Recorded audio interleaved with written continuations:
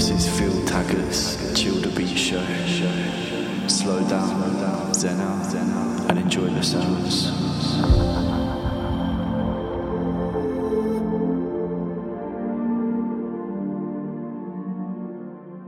Hello, Chill the Beasts. I hope you're good. I hope you're well. This is a little clip of a program that I make specifically for the Patreons of Chill the Beats. So if you want to listen to this and get loads of extra bonus content, whether it's shows, whether it's playlists, whether it's merchandise drops before anywhere else, if you want to hear this in full or other episodes of The Masters with Nina Simone, with Radiohead, with Frank Ocean, it is all up there. It is a deep dive into their career, their legacy, who they influenced, who they were influenced by, cover versions of their tracks, special versions of their tracks, and all of the rumour, conjecture and fun stuff that goes with it. So go to patreon.com/chilldebates to listen to this and other delights in full.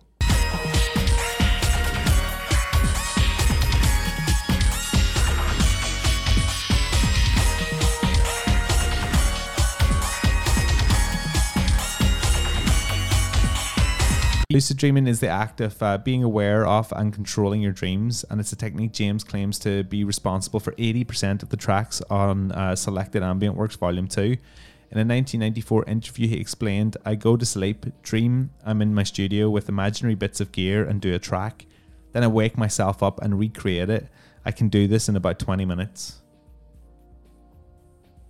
I kind of believe him. You listen to some of the weird sounds and some of those like polyrhythms and things that he puts together, and I just don't think that like the natural waking process of the brain would connect that.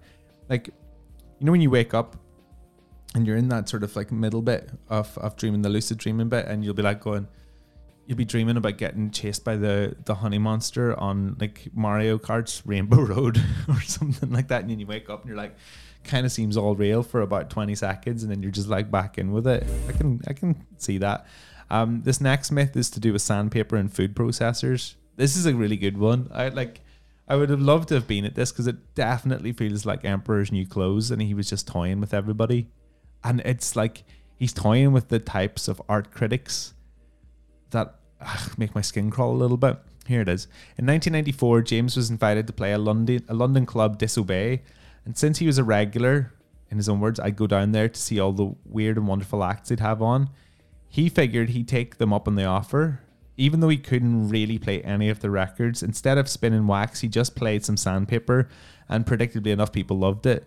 Things got more interesting when he performed the same set in New York City at a Blast First showcase and added a food mixer to set up. He said, "I just mixed some sandpaper together for a bit and then played a food mixer and threw it at someone." He then says, "I hit the bloke on the head and I thought I would get sued for that, but he wanted me to sign it afterwards. He said, 'I will keep this food mixer forever.'" So, I mean, we can believe that because we've got other people confirming it, don't we? The next one that we're going to play now is a track from Radiohead, who I think has been, like Aphex Twin, have been a very, very big influence. If you like listen to Radiohead's early work and then see the transformation around about OK Computer at the tail end of the 90s, and really then Kid A. I think Kid A is the most Aphex Twin influenced record, and Tom York has come out and stated how much of an influence that he has been on his music. So I thought, let's jump into one of my favorite tracks from Radiohead. This is Idiotech.